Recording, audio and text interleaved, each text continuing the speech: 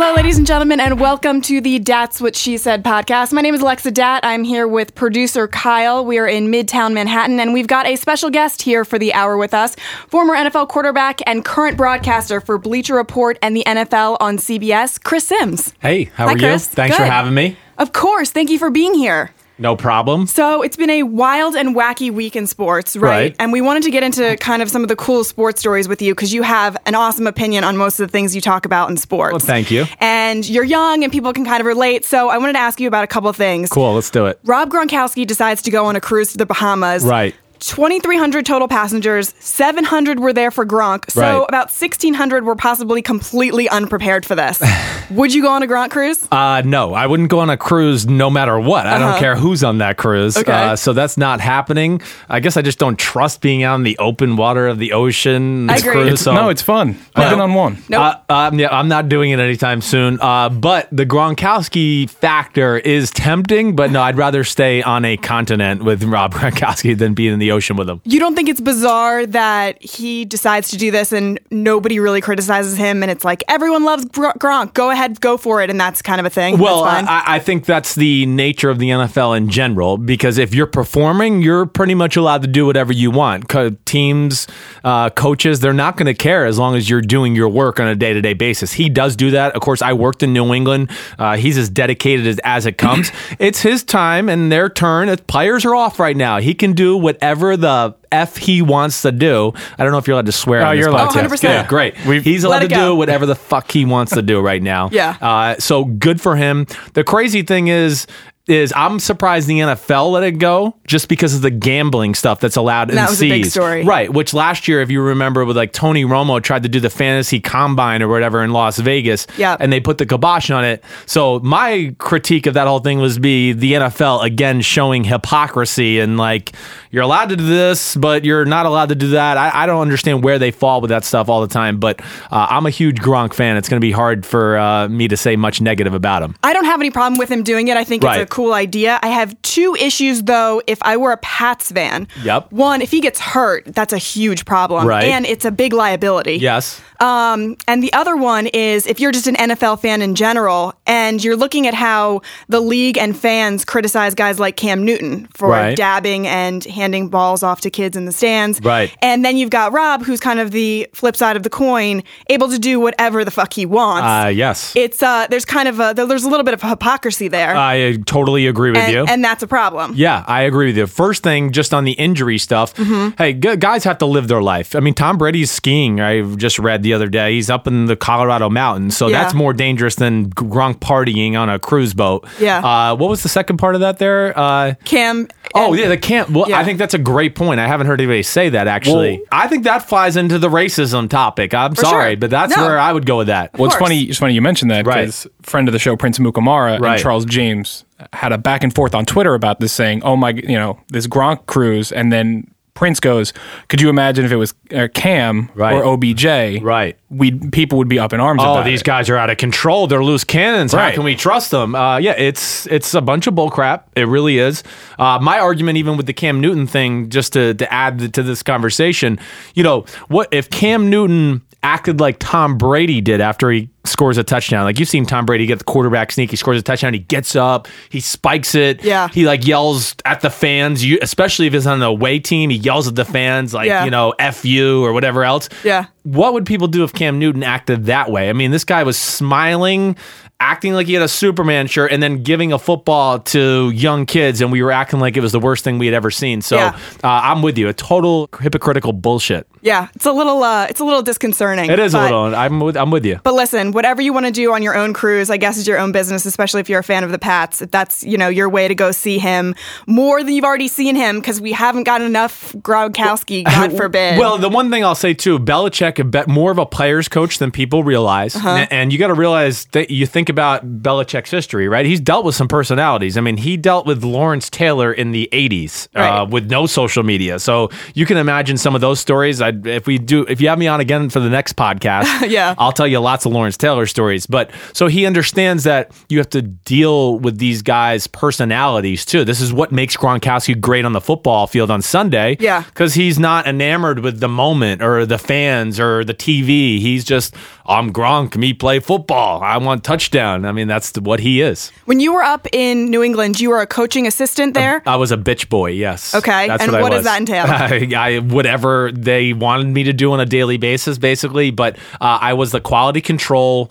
coach, so I was in charge of like breaking down all game film for the opponent in the next coming week, right? So I would basically be a week ahead of the rest of the team usually. So I had to do all those things for the offensive staff. And then I was also responsible for making tapes of all the college NFL prospects in the Northeast. So I kind of had like a double duty, but like I said, pretty much just bitch boy. Did you ever let any air out of any football?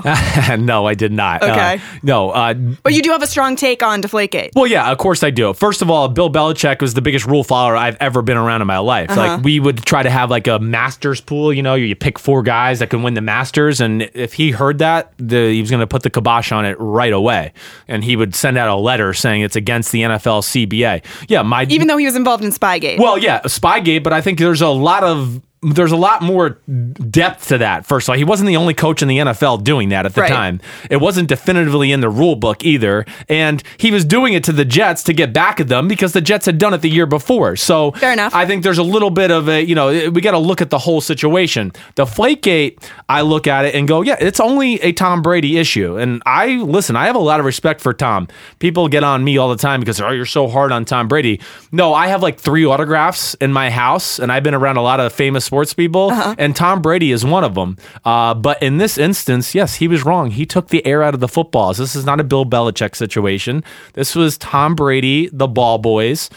Do I think New England still would win 4 Super Bowls and have been in 6? Yes, I do. But for people to say it's not a big deal, it's like I was saying to your man here just a second ago, if it wasn't such a big deal, we wouldn't have a high school football, we wouldn't have a college football, we wouldn't have an NFL football. Size of the ball matters. You can manipulate it more. And of course, you can throw it with better power and accuracy if the ball is smaller inside of your hand. And I read that you said that them trying to reinstate the ball boys and equipment managers is basically them admitting guilt. Well, of course. Right. I mean, listen, everybody in the country knows Tom Brady took the air out of the footballs, except for a little faction in New England. Right. And I live in New England. I live in Connecticut, technically, and I'm a huge New England Patriots fan, and I root for Bill Belichick. I've known him since I was a little kid, and I have great relationships with all those people there. But, of course, do you think a low-level employee for a major corporation, if he drug the company name through the mud and the garbage for half a year,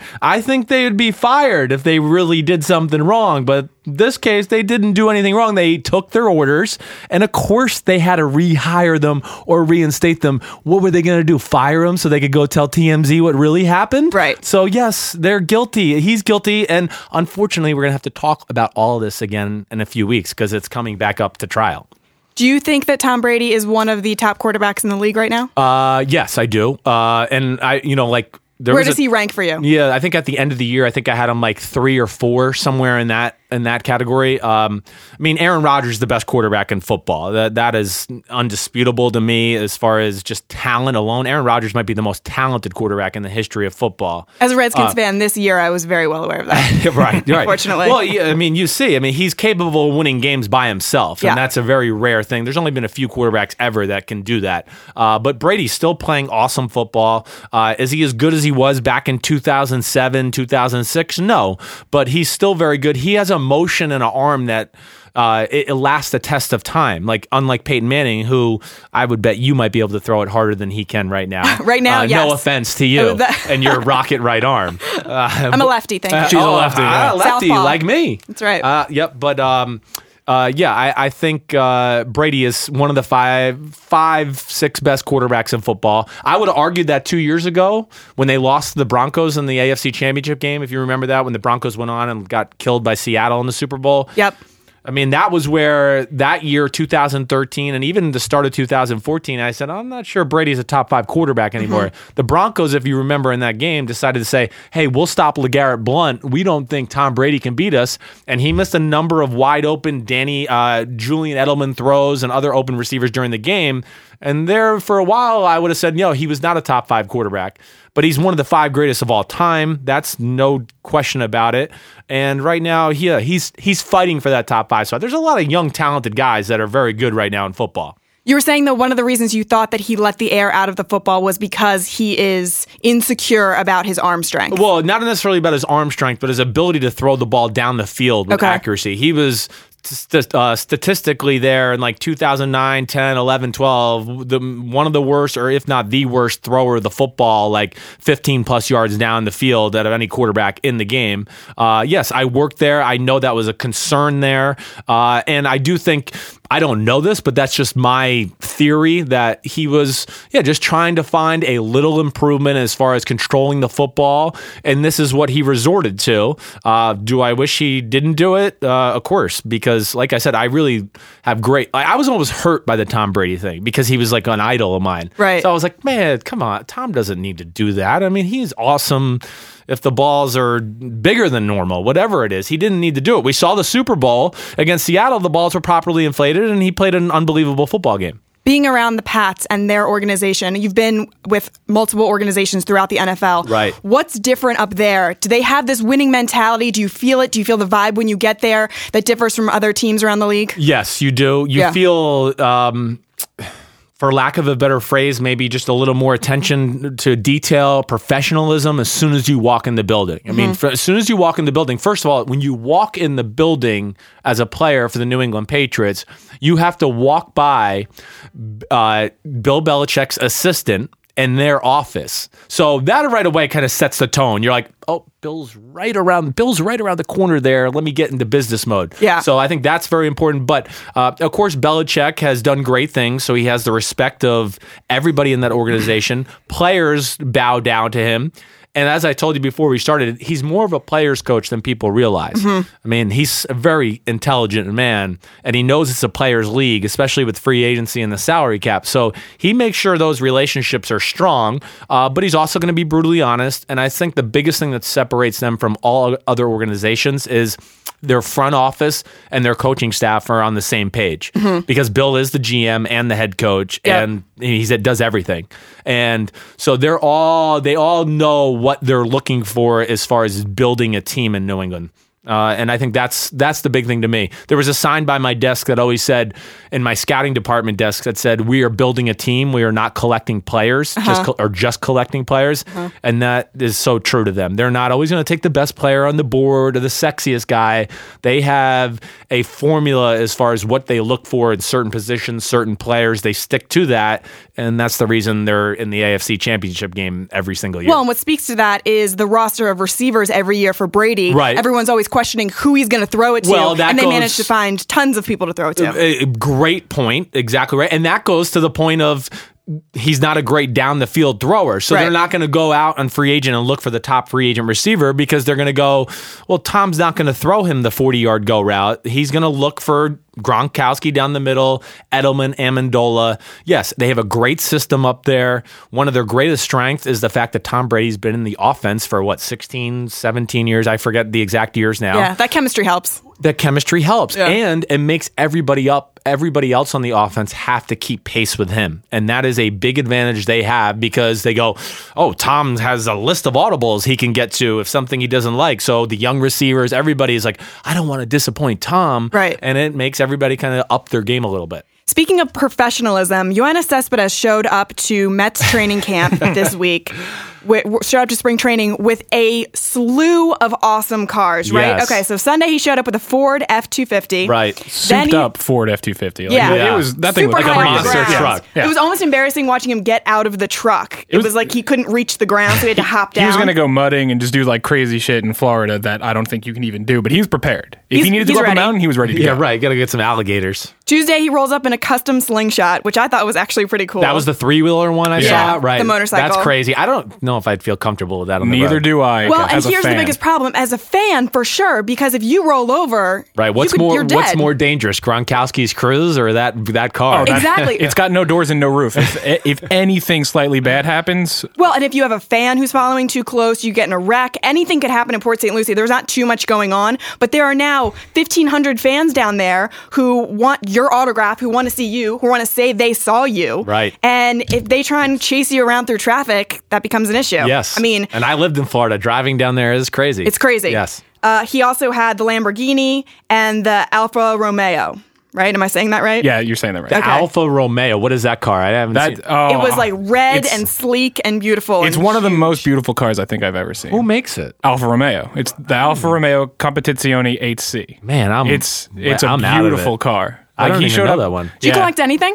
No, not really. What did you spend a big paycheck on? Something that I like watches. Okay. Like the one I have on right now is a pretty little penny. Okay. That would be probably the one thing I was kind of wasteful of. And I look back now and I go, man, I wasted all that money on that watch over there in my closet and I never wear it. I mean, so that would be one thing I guess I would say I've wasted, or at least if I had money to waste to this point at this day and time still, that would probably be the thing I'd waste it on. watches. Yeah, I like watches. They're a nice finishing piece to your outfit. Yeah. Right. It completes the wardrobe. Yes. Who have you known that has spent an outrageous amount of money on crazy things? Oh man, I've known a lot. It's the NFL. I mean, come on, we all spend money on outrageous things. I think the guy that jumps out to my mind right away would be one of my best teammates ever, with Dwight Smith in Tampa.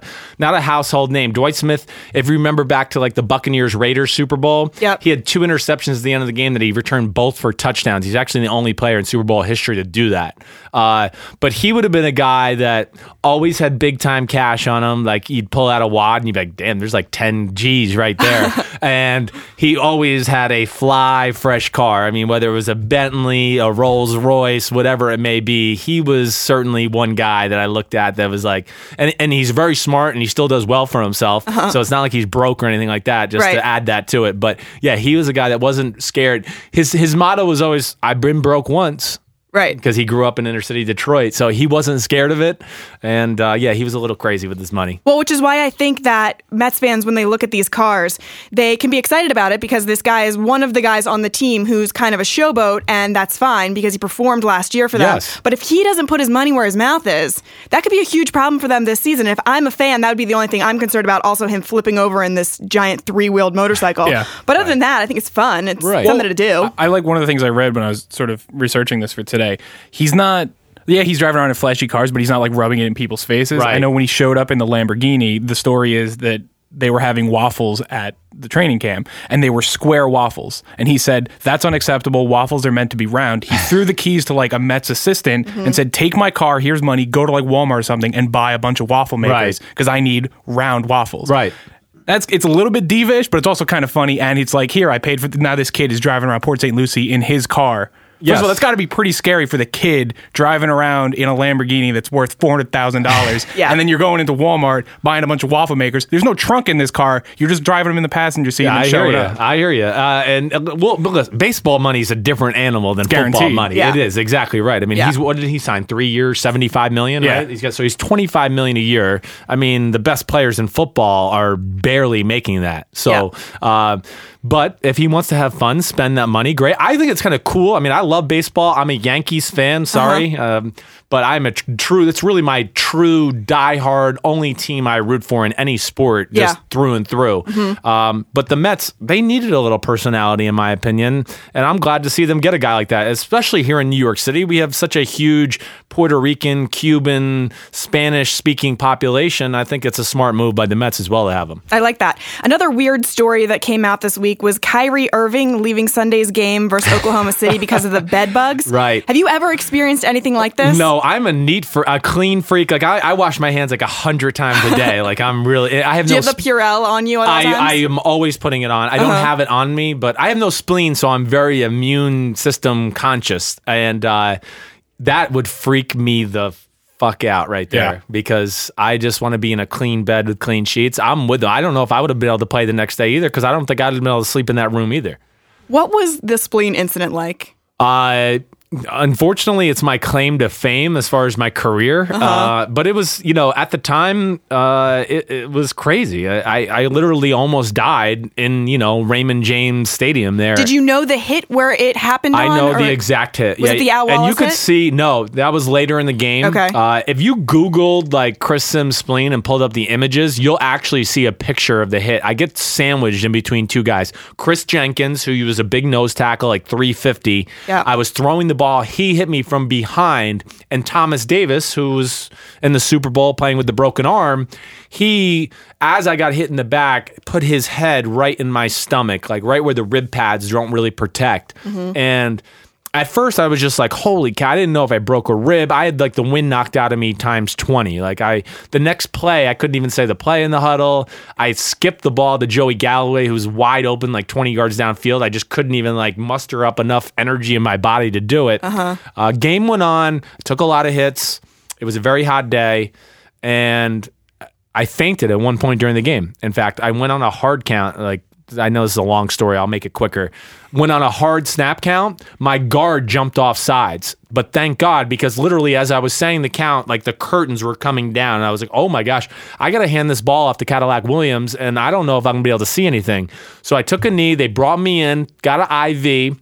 Got the IV. I was like, okay, I feel a little better. I think I can finish the game. And I went out and finished the game and drove us on what I thought was going to be the game-winning drive. They ended up kicking a 58-yard field goal to beat us, which was like rip my fucking spleen out right there. That's the dagger, yeah. So, but then the game's over. I walk in the locker room. I'm not even going to listen to Gruden talk. I went and laid on the table. They pressed around. They go, I think we should just go to the emergency room. Maybe your spleen. Go to the emergency room. CAT scan. I still have my uniform on. CAT scan goes down like just past my stomach and down to my pelvis. They came running out of the room. They said, Chris, it's really bad. You're going to have emergency surgery. I had lost 9 pints of blood. You only have 14 in your body. Oh my God. They brought my wife in to say bye to me because they were not sure if I was going to make it. And obviously I made it, but that was a long road back to getting healthy and being normal again. What was that experience like for her? We had just had our first baby girl at that point, or my only baby girl. I have a boy and a girl, 9 and 5, but my little girl Charlotte had just been born like 3 or 4 months before that. So yeah, that was not easy. And then of course she's dealing with that baby, and then I became a baby to deal with too, because I was incapable of doing anything for a little while. And they had to take your spleen completely out, so you no longer have a spleen. Completely mangled, beyond repair. They tried to orthoscopically go in because they thought maybe they could repair it, and what the doctor told me is that it was not even close to being repaired. And then I have like a 10-inch scar right down the middle of my stomach. Wow. And they took it out. Yep. You're like operation. Operation, exactly. What's it like living without a spleen? Just like the immune system is the big issue. Like okay. I have like what does a spleen do? A spleen is all about fighting infection, disease. It's all immune related. It's basically a filter for your blood. Okay. Long story short. Mm-hmm. And yes, like I get cold sores now. I never got cold sores. I have a little one right here on my lip right now. Like if I like rub my lip too hard, I might get a cold sore. If somebody has the cold or the flu, man, I'm very susceptible to it. So it's just, and then I have to get vaccinations every 2 years for the rest of my life. Wow. So that is really wild. Crazy, right? And then coming back from that, what was that experience like trying to get back into the league? Really annoying just because I couldn't, like my core did not work the same. And core is so important with anything athletically, especially throwing the football. And I could not throw normal at first. And I really I took the next year off. They put me on IR because I wasn't capable of doing anything worth the damn on the field. And I really went around the country, around Canada. I was trying to find somebody that could help me get back to normal. Finally found those right people. And that's when I went to Tennessee for 2 years, and I was in Denver, but never really got the chance to play and show that I was normal again. Right. And so the perception became that I wasn't quite the same. And not to say I was totally 100% the same, I wasn't, but I was still very close. But perception becomes reality after a while, and that's kind of what happened to me. You mentioned Gruden. While you went through everything, what was your relationship with Gruden like? I heard that you said the relationship was broken. Yeah, it was a little rocky there at that point. Did you feel like he wasn't supporting you in your recovery? Exactly right, yeah. The guy tears his ACL and they give you time to heal. I was 9 months after almost dying, and they wanted to cut me and get me out of the building. And yeah, I just felt like at that time, and we've since mended our relationship. I texted him a few years after and was just like, hey man, whatever happened, I still have a lot better memories than you than the bad ones. So, and I learned more football from him probably than anybody else in the history of my life too. But yeah, at that time, and I understand this is a business, but he was trying to run me out of town. He did not want to have to pay me money. He knew I wasn't going to be able to play. And he tried to portray me as healthy to the media and just not doing good. And that was, I couldn't throw the ball from here to the wall 10 feet away. So yeah, that became an issue. And then it became, I had to play the game within the game to basically save myself for a year. The owners finally stepped in and said, get healthy. You're going to be on the team. Don't worry. And that's kind of how that story ended. But yeah, the relationship was not the same there for the next year or two. Did you ever see Gruden treat any other players like that, or do you think it was just an isolated incident with you? No, I think to say treat it exactly like that, listen, you're going to, any organization you're in, you're going to see coaches kind of run players out of town, whether they feel they're healthy or not a good enough player. You're going to see that. Like I said, as part of the business, I understood that. I was just angry that I felt like he never sat me down to talk to me like a man as far as what was going on with my body. And then, just how he was trying to portray me. He was kind of trying to play both sides of the fence. And some of the people in the media started telling me what he was saying. And I was like, what? And I was like, you've been watching me. Have you seen me throw a spiral in 3 weeks? I mean, have I thrown nothing but ducks? But it's just a brutal business. It really is. I mean, that's the football. It's what makes it great and horrible altogether. Do you feel like you had any sort of, have you had concussions in your career? Yes. Do you feel like you have any sort of CTE from anything that you experienced? I don't think so. I also was never under the impression that running into people that are 280 pounds was good for my head either. So that's where I'm a little conflicted about this whole thing. Yeah. I got concussions from stupid stuff outside of football. Like I got hit by a car when I was 13 and my front 4 teeth are fake and I have 83 stitches in my face. Yeah, this beautiful face has over 100 stitches in it. Jesus. I know. I was a walking idiot. I still am a walking idiot. So I got a concussion there. Another instance when I was younger. Got my bell rung in football, certainly. But they'd have a hard time with me taking me off the field for a concussion. I would certainly lie to them to this day and be like, no, I'm okay. I'm fine. It was my shoulder. I'm fine. And that's what a lot of players do to this day and age. I wish they would just let everybody play football. Let's go back to old school football. Wow, really? Kill receivers over the middle. Okay. And we just sign a waiver that says, running into people when you're gigantic people is not good for your brain. I recognize that, and that's why you're paying me a lot of money, and let's move the fuck on. Wow. Yeah. So you think that people should just admit that it's going to ruin their lives and go for it? Well, if that's what they want to do, yes. If that's what you want to do. Now, it doesn't do that to everybody. But you don't think that young kids, when they start out in the league, aren't fully aware of everything that could be affecting them later on in life? I do think there are people like that. And they won't be educated and then will make this stupid decision and pay for it later on? I think that's a very good question. I think 10 years ago that might have held true. I think within the last 5 or 6, I don't know if that holds true anymore. So I guess, you're right. There's people out there that certainly did not realize what they were doing to their brain. And I mean, you see some ex-players that played in my dad's era, they're punch drunk. It's like talking to Evander Holyfield. You're like, the lights are on, but nobody's home. He's not really processing this very quickly. But then yet you meet other guys who are sharp as a tack still. And so I just like it the way it was. Like I said, I'm old school that way. I understand it's dangerous. I think we should still try to protect players as far as on the field, calling penalties, things like that. But the lawsuits and all that, I think has gotten a little out of hand. I don't know. So decades from now, hopefully decades from now, right? When if I have CTE problems, I know what I signed on for. Okay. You're not going to see me sign on for an NFL concussion lawsuit. I can promise you that. Will you donate your brain to science? I definitely don't want to be buried. So I think I'm going to be cremated, I think. Okay. But I would do that. Yeah, I would not be opposed to that at all. And how about your kids playing football? I have no problem with it. I'm not going to push my little boy to play football. I mean, I don't think my little girl's going to be asking to play. But maybe. You never know. I know. You're right. You never know. She doesn't really seem to care about sports in general. I will not have no problem with my little boy playing football. But like I said, I hope he plays basketball or baseball. I mean, go be a pitcher, go be a first baseman. That's what I should have done. What the hell was I thinking? But I think that's another thing that goes not talked about with the concussion conversation. Yeah. The statistics show that young kids in soccer it's exactly equal, if not more, concussions in soccer for young kids than football. But nobody wants to talk about that because it's just not sexy.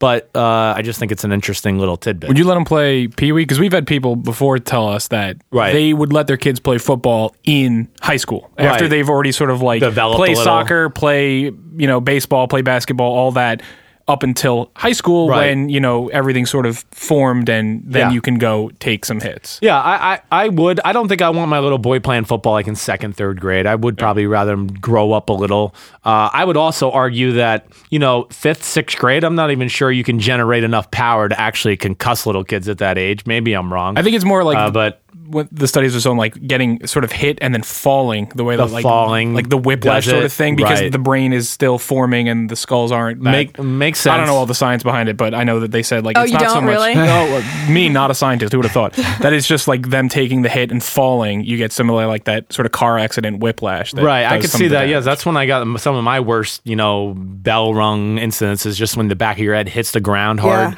Yeah. But no, I don't think I'm going to be that overbearing parent that's going to do that. My little boy seems like he's going to be a psycho Sims like me, my father, my brother. So it's going to be pretty hard to stop him if he wants to do it. So speaking of your dad and your brother, what was it like growing up in your household? It was a lot of fun. I mean, my dad is, of course, my idol in so many ways. He's my best friend in a lot of ways. He is my best friend. And, it was a ton of great experiences and also growing up fast. I mean, you start to realize people treat you differently because they find out you're the son of Phil Simms, or you see the way they treat your dad. You see they treat him nice, and then as soon as he walks away, they go, he sucks. I like that guy better. So you get to see a lot of that. You're a young kid waking up and you see the New York Post and it says like, hey, Phil Simms sucks, or we need a new quarterback. Those are things that'll make you grow up or see the big picture in a hurry, but also had a ton of great experiences as well. I mean, waking up as an 8-10-year-old kid and going, I'm going to Giants Stadium today, and my dad's the starting quarterback of the Giants, and we're going to watch him play, Troy Aikman and the Dallas Cowboys. There's not a lot of things that can replace that feeling, the adrenaline rush, other than maybe playing the game your actual self. So a lot of cool experiences, and of course, gave me some opportunities and made me grow up in a lot of ways. So it's on a completely different level, but my dad is a basketball referee back home. I'm from Maryland. Right. And when I sit in the stands and watch him ref, I get really excited, and it's awesome to see him running up and down the court and making the calls. And then when you hear people yell, "You suck," out of the stands, it literally breaks my heart. It's like someone stuck an arrow through my chest. Right. And I want to turn around and defend him and just be like, you have no idea what you're talking about. Even though hypocritically, I was probably the girl in college who was like, hey, ref, get off your knees, you're blowing the game. You know what I mean? But that's my dad, Right, sure. And you must feel that exact same way with your dad, especially with criticism that he gets. How did you react to that? Yeah, I learned that I had to block it out. I mean, yes, I would be sitting in the Giants Stadium stands, and the people right around us, they realized we were this, the Simms family, and they were respectful. But 5 rows back, did those people know? No, and there would certainly be like plenty of every game. It didn't matter if he had like the best game ever. Yeah. There was going to be 4 or 5 plays where fans weren't going to be happy. Oh, throw the ball. How could you take the sack? You suck. You're a bum. So I just learned to develop very thick skin. And then you also start to realize as you get older, you know what? These people don't have a fucking clue what's going on out here. So who cares what he says? Right. It could be Big Bird out there playing and he wouldn't know what the hell's going on. So I just started to put it in that context as well. And, like I said, I think really in the end, it did a lot more good for me than bad. I mean, Chicago Bear game, 1987 opening game. I went to Chicago with my family. The Bears fans made me cry in the stands because they realized I was the Phil Simms son, and they hounded me. And my dad was getting his butt whooped on the field that night too, because that was the great Bears defense. The Giants had just won the Super Bowl, but he took a lot of hits. So between watching my dad get like knocked around and then having people behind me heckling me, even though I was 7 years old, those are interesting experiences to say the least. That's unbelievable. Is that one of the worst experiences that you had? I would say that would be one of the worst ones. Yeah, that would be pretty vivid. Or, even some like big losses that my dad might have had, and you're driving through the parking lot in Giants Stadium after the game, and you're driving slow because there's traffic and there's people walking and people yelling things at him. At those instances, they stick out. Those were some tough instances. But again, the good far outweighs the bad. Did you ever have a regular football experience growing up? Like, where you just kind of went to a game and you didn't get any sort of special treatment, or no? Yeah, I did. More, I feel like, happened when my dad retired, where I could get that. Early high school years, that thing where I'd maybe go to the game with my friends and my dad was not the quarterback, and then I could kind of blend in a little bit unless, somebody finally put it together. But for the most part, yeah, there was a few games here and there where I could be a normal fan, a normal high school kid, and just have fun and watch football. But be honest, the sweet treatment is way better than anything you could have in the... See, that's the other thing. We are not a silver spoon family. I sat right in the stands. Wow. Oh, were you saying like the suite? Like the suite? Yeah. Yes. I never sat in a suite one game in my dad's whole career. 15 Really? years in the NFL. Never. Oh my God. I sat right... I got to take you sometime. It's really great. I like that, though. Yeah, your dad's the starting quarterback of the New York Giants for however many years. Right. No, I know. I like it too. I'm just saying that I didn't expect it, because you expect it just to protect you at least. Well, this day and age, you're right. In this day and age, it definitely doesn't happen. But the Giants didn't pay players back in the 80s. And of course, the money wasn't the same either. So, and my dad's old school, grew up on a farm in Kentucky. So he'd be like, no, you're going to sit your ass out there in the stands. I ain't paying that money for you to sit in the suite. Did you go to games in November and December at the Meadowlands when it was like negative 30 because of the wind? Manned up. Oh, yeah. I had many games in December. Good for you. Yep, I would put on the snowsuit and sit in the stands on a 10-degree day and just be like, okay, this is what we're doing for the next 3 hours. I saw the Giants play the Ravens back like the last season of the Meadowlands. Right. It was when Rex Ryan was still on defense for the Ravens. For Baltimore, right. And it was one of the coldest experiences of my life. I was just in New Hampshire when it was negative 30, and I still think I was colder when I was at the Meadowlands that day. Meadowlands is cold. Frigid. Close to the water, that damp breeze. It can be bone chilling. So he gets all the respect for going to see his dad play for as sure. a little kid, especially when it was that cold. Thanks, hey, listen, I love it. Who are you close with on the Giants? Now, I don't know if there's anybody I'm overly close with. Or growing up with someone like an uncle to you, or Yes, a lot of guys growing up. I mean, Lawrence Taylor was always great. His son was always around the team, so I was always, playing with his son TJ Taylor. But I would say like my dad was really close to Jim Burt. I don't know if you remember that name. Jim Burt was a nose tackle for them. He had a son that was a similar age to me. Went to high school here in North Jersey, so we were at high school at the same time. But those type of guys, I would say more than not, those are some of the great Lawrence Taylor stories. Lawrence was famous for calling my house in the 4:30 in the morning, and he had been out all night, and now he was driving by our hometown, and he was going to call my dad for a change of clothes. He wanted his golf clubs, and then he would want my dad to make a golf tee time for him at his country club.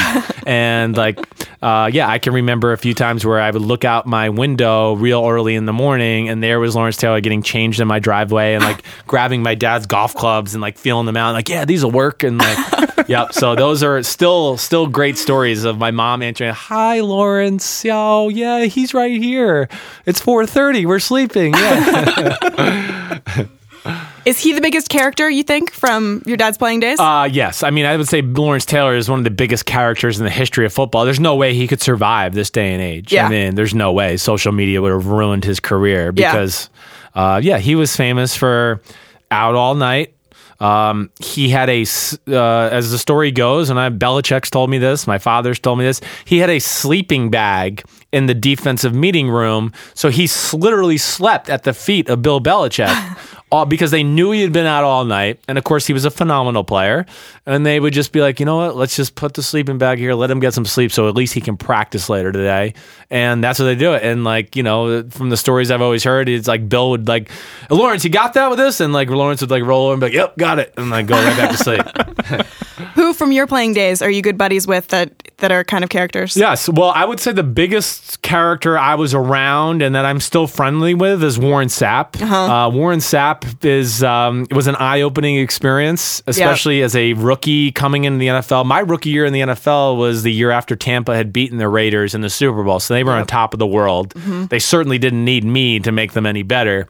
And Sapp was, yes, my rookie haze, and like also a great show me the way kind of guy too. We had some great personalities on the team: Simeon Rice, John Lynch, Rondé Barber, Derek Brooks, a lot of really good guys. But Sapp was famous, like the first time I ever met Sapp, like Gruden goes, hey, make sure you get in the locker room, make sure you go around, shake the hands of the veterans. That's how Gruden talks. That's my Gruden impression. Okay, good one. I like and it. I'm like, okay, cool. So I open the door and I'm like, oh man, there's Warren Sapp. That's the first guy I want to meet. I stick out my hands. He goes, get the fuck out of my face. Don't even talk to me until you played in the game. Don't even fucking talk to me. And you want to talk about like knocking the cool out of your walk. So yes, Warren Sapp. Do you think Gruden set you up? Probably. Yeah. He probably knew Warren or one of those guys was going to Yeah. be like, shut the hell up, rookie. So, yes, he set me up. But, yes, with Sapp, I always had to have a can of Skol on me at all times. I had to carry his bags to his room. Away games, he would usually throw $20 on the floor, too. Like, I was too big to pick it up. And I'd be like, I'll pick this up. So, a lot of good stories like that. And, yes, he took, like, I don't give a fuck to a whole new level. Some of this experiences I saw with Warren Sapp. Like, I thought I was around some players like that in college, but you realize once you get to the NFL and you see guys are like making more than $5 million a year and they're really good players, and like Warren Sapp could have walked in 3 minutes before the game started and they'd be like, all right, just get dressed up. We're going to start here in a few minutes. And because like he would say some days when he'd walk in the locker room, he'd go, what are they going to do? Bench me? I'm going to get 2 sacks today. They ain't going to bench me. And we're like, yep, you're right. They're not going to bench you. So he had a lot of power. Was the dip and you carrying the bags, was that your rookie hazing, or is there a separate story? That and a lot of 4-letter words. No, that was really my rookie hazing, yes, for the most part. Yeah, nothing like physical did they do to me. Yeah, it was just that kind of stuff, calling me, all kinds of words. That's what they were good at. You mentioned social media. Yeah. And how it would ruin guys nowadays. Right. And there's a lot that people benefit from social media, reaching out to their fans and Right. having it be a good thing. And then there's obviously a lot of downside. How do you see it? Good or bad? I think there's a very fine balance. I think it's more bad than good. I think overall, I think too many guys are a little too into their brand right now. Yeah. And, I got to get 20 tweets out today. Who the hell cares? I don't know. Me, I just don't think I'm that cool, nor do I think my thoughts are that cool that I have to share them with everybody all day long. I mean, like, I hate Twitter and that crap. I have a Twitter account, but Bleacher Report just sends my videos out. You're like not going to see any personal tweets from me. You never tweet? Never. I haven't. And Instagram photos, you never do that either? I don't even have So will it be Instagram. I didn't have. Do you have an agent who's pressing you to do that stuff? Because No. now that's big for the agent to be like, well, if you want to become a big star, blah, blah. Bleacher Report does Not a that you're little not, bit, but they kind of take care of it. So Bleacher Report kind of takes care of it. Like I said, if I make a video, it gets put into my Twitter and then it gets tweeted out that way, like automatically. Yeah. But yeah, I think it's a very fine line. I do think there's a number of players who have lost their way because they're worried about being at a fashion show and doing a commercial and doing an appearance. And then they go, oh, wait. I'm not playing my position very good this year. Well, yeah, because you were fucking at every event in the world in the offseason. Of course, you didn't do shit. Yeah. You didn't do anything to get better. And I think that's where a lot of guys lose sight. Like Tom Brady, Peyton Manning, Cam Newton, they're worried about football every day they wake up. I'm just taking some guys off the top of my head that I know are professionals. Yeah. They know that at the end of the day, they got to do that job first, and then the other stuff will come, where there's a lot of athletes this day and age that think they have to do the other thing first, and then I'll play and I'll still be awesome, and it's just not that easy. That's my biggest criticism of Carmelo Anthony. I think he's a good dude. I think he's a good player. Right. I loved him in Denver. Yes, he's selfish, but I think to me, he's all about the money. He's all about his brand. He doesn't necessarily care about winning a championship. He likes being in New York and being a star. And if I'm a fan of the Knicks, that really bothers me. He's not team first. And even though I'm not a fan of the Knicks, so for me, I like it because I like kind of rooning for guys randomly around the NBA. Right. But if I'm a fan, that's a huge problem for me. Yeah, I think it is a little scary too. Yeah, it's I find it very refreshing when like a rookie comes in, like Amari Cooper. You guys know Amari Cooper from the Oakland Raiders? Yeah. Unbelievable. I find him so refreshing. I covered some of their games. I went to training camp. He could care less about talking to the media. He's not going to tweet anything. He just wants to play football. He really wants to we had to interview him, and I really feel like he wanted to beat me up while I was doing the interview. His answers were one word, but he just wanted to be like, hey, the hell with you. I want to go out to practice. And that is refreshing to me. But yeah, it's a very, like Odell Beckham Jr. right now. I think he is on a fine line right now. He's everywhere. Got the Head and Shoulders commercial. You better play really good if you're going to live that life, because they're not going to give you the benefit of the doubt when stuff starts to go downhill. They're going to be like, well, maybe we should cut him. Like if Victor Cruz was Odell Beckham Jr. just 4 years ago. Right. Now he hasn't played well. He's been hurt, and he's doing, I feel like, a lot of public appearances to stay relevant instead of just, I want to be like, Victor, the heck with all the appearances. Just focus on your body, get healthy, play awesome football this year, and then everyone's going to want you to come appear at everything they do. I think Victor's a rare case because he has this weird love for fashion that kind of is ingrained in him, and it wasn't so much forced on him, like, oh, push our brand. But he also, his body has changed a lot too, so I feel like he also is doing kind of what he should, but you would know more than I would. Well, yeah, I don't know all the specifics there. Right. I was just saying there's one guy that does jump out to me far as being in that. Yeah, I understand he does like fashion, and that's a very good point. Like, I understand all of that, but at the same time, you have time to do that. Right. After football. But don't you think they've also sort of acknowledged that your career in football is very finite, and they want to use that as a launching pad? Yeah, I mean, if you're retired by 34, 35, especially at like a skill position like wide receiver,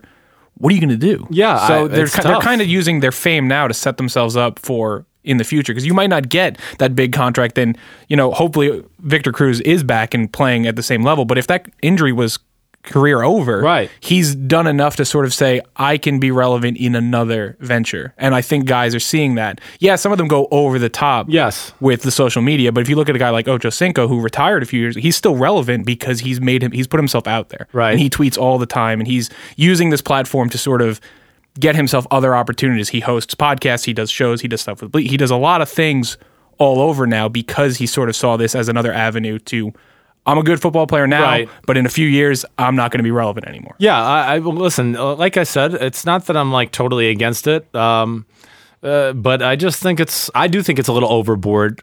And I think there's a lot more instances the other way than the positive ones, like you're talking about with Ocho Cinco. Yeah, that's one that maybe has worked out.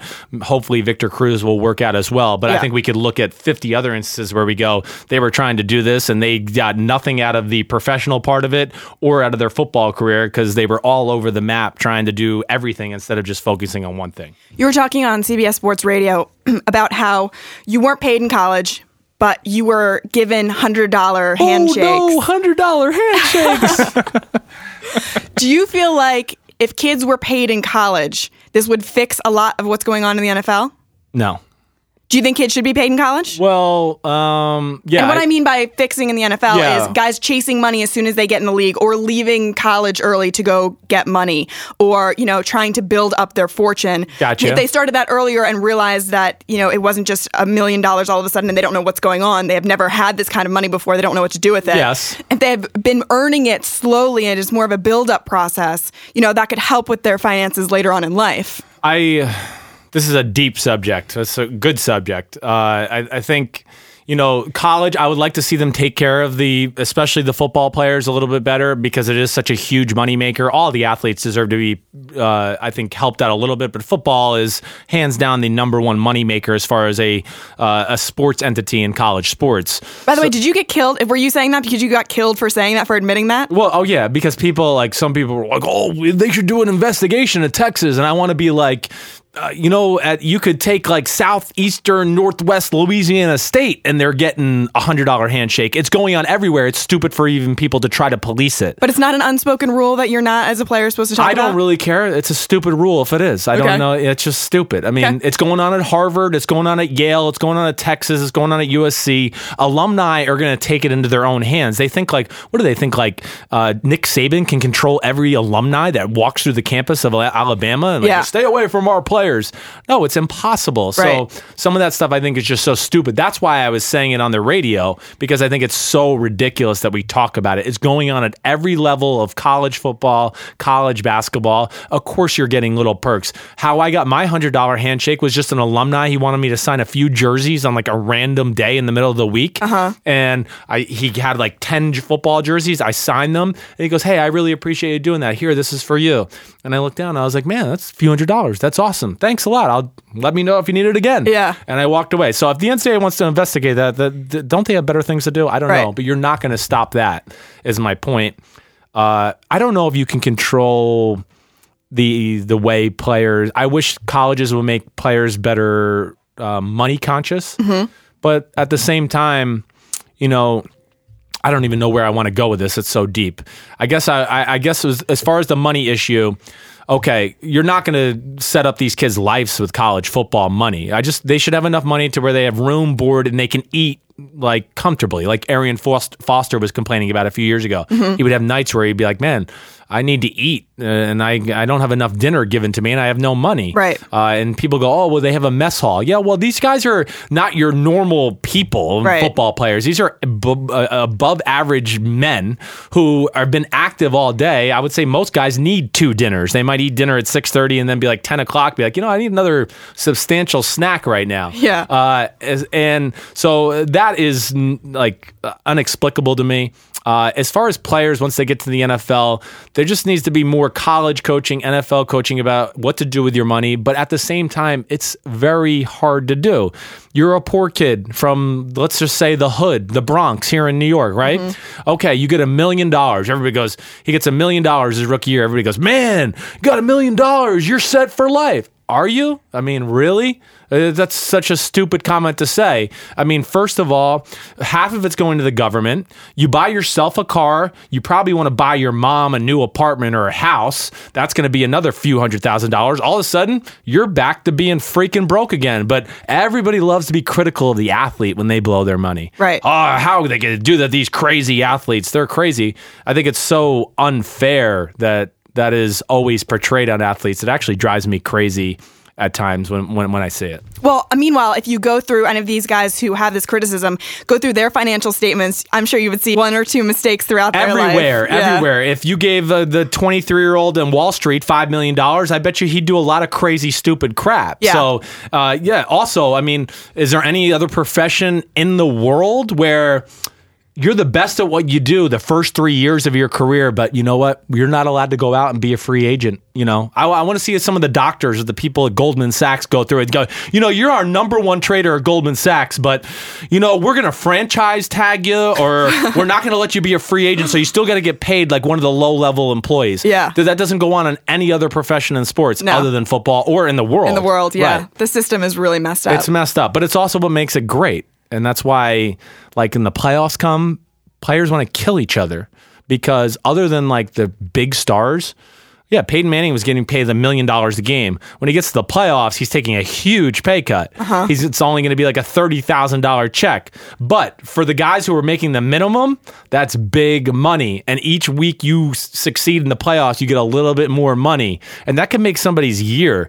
And so those no guaranteed contracts make you have to perform week in, week out in the NFL. No guarantees. And then the extra playoff money, it's what makes football, can't watch, can't miss TV or whatever the hell you'd say. So you were a player and transitioned to a broadcaster. Did you form a lot of these opinions after you played football while you were broadcasting, or you had these throughout your entire career? I've always been this way. Like I had some coaches who were always like, you're going to be on a radio show host. Most of my friends in the NFL or coaches told me I should never be in the media because they said they thought I was too honest and that I would like ruin everything. But that's the only way I know to be. But people love your honesty. Well, it's the only way I know to be, so I ain't changing. I'm not smart enough to keep track of my bullshit or my lies. So it's just the way it's going to have to be. I just think it's always kind of the way I've been. And I'm a huge sports fan.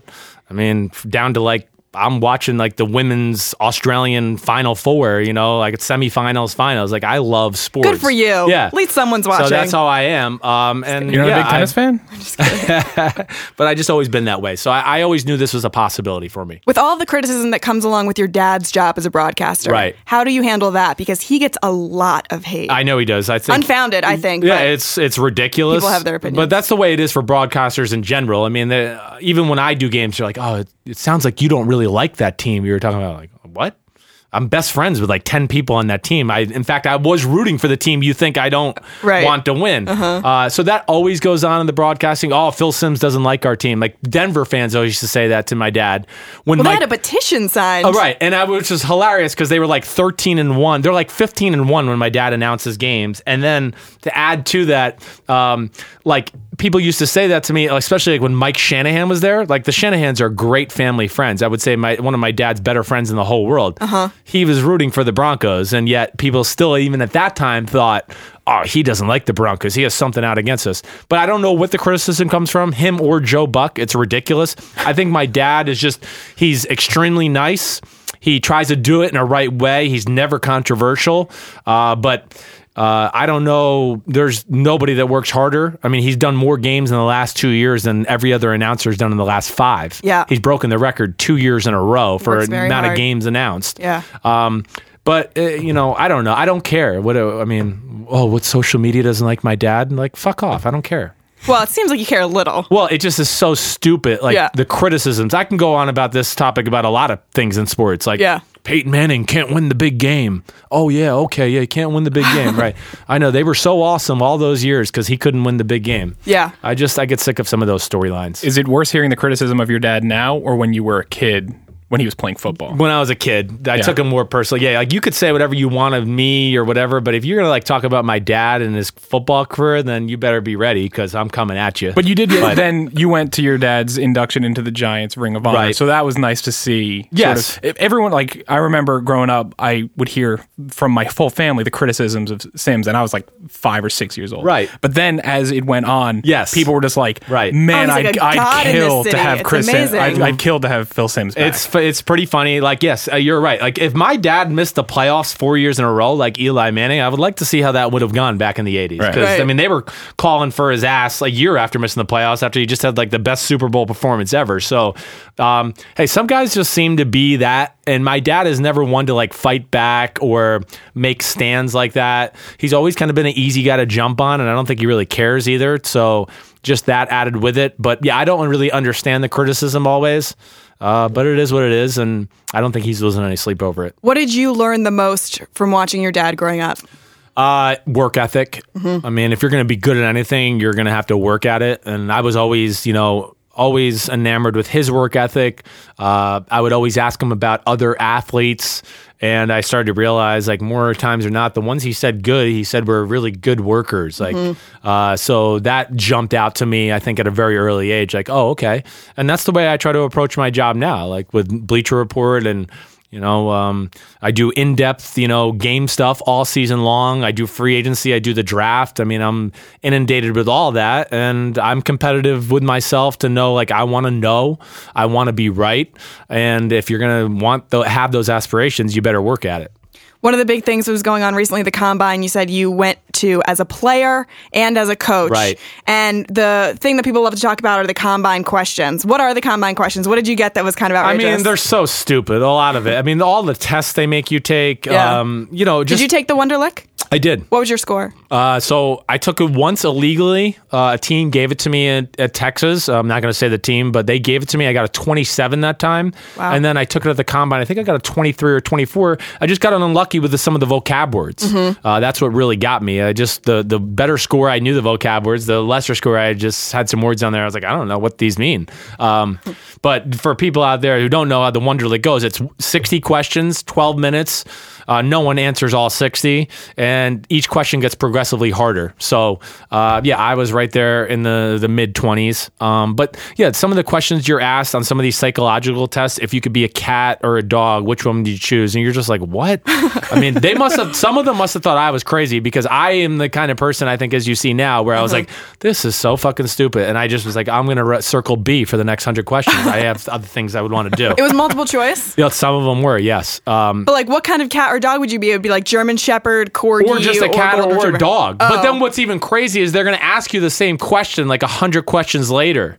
I guess maybe to see if you answer it the right. I don't know what they're trying to do. See if you're schizophrenic or I don't know what.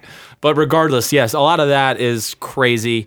And I like that players might make a stand and not take the Wonderlic. Yeah. The NFL loves to find players when they do things wrong. But, man, the NFL releases information that's not supposed to be released. We'll work on that and fix it. They are so hypocritical. It drives me crazy. Yeah. You mentioned that your family is really close. You guys obviously are a big football family. Your brother now. Right. I was reading, you were saying that he's having a little bit of trouble, you think, because of his last name.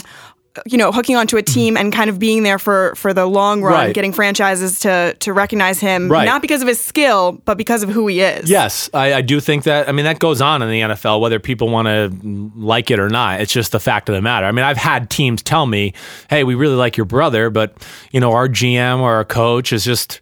He's your last name Sims, your dad's the head guy for CBS, you're in the media. They don't necessarily want you to get the inside look on how they're running their organization or their team, even though it's crazy to think that they think my dad's going to say anything. He's making a lot of money. I don't think he's going to jeopardize his career to say something like that. But yes, it does go on. Like I said, I had teams tell me that. My brother, all you got to do, go back so my brother's with Atlanta right now. Mm-hmm. He's in a great spot, which I'm very happy about. He was on their practice squad this past year. But go back and watch my brother's preseasons the last few years with the New York Jets. He's played phenomenal. Yeah, we did. We loved him. It's fun. No, it's phenomenal. Anybody else did what my brother did, they would be talked about being at least a backup quarterback. Yeah. But the Jets were not going to give him that chance. First of all, he came there the same year as Geno Smith. Mm-hmm. Geno Smith was the second pick in the history of the John Idzik regime. Mm-hmm. He wasn't going to have a free agent from that year come in there and outshine his second pick of his regime. That's the politics and bullshit of football. Right. Like a team like New England wouldn't do that. Right. New England would be like, oh, the undrafted free agent's better? Oh, we want to win this week? We'll play him. Where the Jets do shit like that, and then they go, whoa, I can't believe we didn't make the playoffs. Shocker. I mean, they will screw up a wet dream at times. They really will. The Jets are one of the biggest disappointments of this year. Oh, they have to be. People are excited, and I understand the excitement, but they were one of the 5 most talented teams in football this year. The fact that they were not in the playoffs is a tragedy. You're on the doorstep of the playoffs, and all you have to do is beat a Rex Ryan-led Bills team. That's it. Or a Houston Texans TJ Yates team. Yeah, exactly. 4 weeks before that. But yes, it goes on, whether people like it or not. It's just part of it. I know people gave me a lot of crap, like, oh, only reason he's gotten a chance. No, that's not true. My brother has big-time talent. Whether he can play the position, we'll see. But his physical ability is special. Well, good luck to him. Yeah, Thank we you. watched him. We've seen a bunch of his stuff during the preseason, and we really like him. I know Jets fans who were calling for him. I know. Yeah, there was for a ton. Even when I go on Boomer and Carton or any of those radio shows, there people always calling him like, I don't understand what they did with your brother. And it's part of the politics of football. There's a lot of idiots in front offices in the NFL and football. Yeah. People think it because they have a fancy business card that says the NFL and it has the team logo on it. But most of front offices in football are made up of people who have no experience in football and really have the job because their dad knows the owner or their dad knows the coach or their dad knows the GM. I saw it even in New England. How'd you get this job? Oh, my dad's blah, blah, blah's doctor. Oh, really? Did you ever play football? Nope. Were you a coach or any assistant grad in college? Anything? Nope. But you're sitting next to me with the New England Patriots, and he'll probably be calling the shots somewhere in 10 years, and it's just crazy. It's unfortunate. Really bizarre. It's one of the crazy things about football. Front office, coaches, it's recycling, and if you don't have a lot of money, it's really hard to make it as a coach or a front office guy in the NFL because they pay you nothing. So if you don't come from money and have like a parents that can maybe support you a little bit, very hard to succeed. Which is probably why you see a lot of the discrimination and stuff going on in the front offices. You think? Right. Yeah. Exactly. That's where the root of it is. Yeah. Exactly right. So you are full-time at Bleacher Report, and you did some games with CBS this week. What's next for you career-wise? I don't know. I love my Bleacher Report job. I am just signed a new contract there. So, I'm the lead NFL analyst. I love doing that because I get to be a poor man's GM, except I don't have to work, 18 hours a day and do that. So that's great. It's a great balance. And then really I'm hoping I'll get the next radio show available. That's what I would like to do. I like calling the games for the NFL and CBS and doing all that. I'm not sure it's my favorite thing. Mm-hmm. As I've told you, don't think even if I was the best announcer in the world, they would ever let me be the number 1 or 2 team because of my career just wasn't good enough. But I do enjoy it. But I like Bleacher Report and the radio probably more than anything. Okay, cool. Well, we'll look out for that, and good luck on that. Thanks. We end every podcast with us both telling an embarrassing story. Oh. So I'm going to go first, and then you're going to follow up. So last week, I told an embarrassing story from middle school, which was basically me getting crushed by a boy. I've got another one from high school. I've been doing this my entire career. This is what I'm the best at. So I had a crush on this boy, and everyone knew it. The whole school knew, and my best friends were like, you know what? I heard he's going to ask you out. Like, I think that this is really going to happen. And I was like, all right, cool. Like, when? And they were like, well, I don't know, maybe later on this week. So I'm sitting in one of my classes, and I get a note passed to me.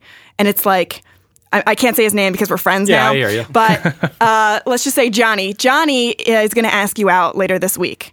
Make sure you're here in this class on Friday at, 2:30. And I was like, oh my God, amazing. Super excited. So Friday comes around and I am so sick to my stomach. I can't even get out of bed. I'm so nervous. I'm like shaking. My hands are sweaty. And I tell my mom that I'm too sick to go to school. I'm like, I have to skip school. Right. So instead, I stay home and I watch soap operas with my grandmother folding laundry. And Monday morning comes around and my girlfriends are like, because we didn't have like cell phones back then where we like texted each other, right? So like I had gotten a couple calls from them from our house phone that I just ignored because I was still so nervous.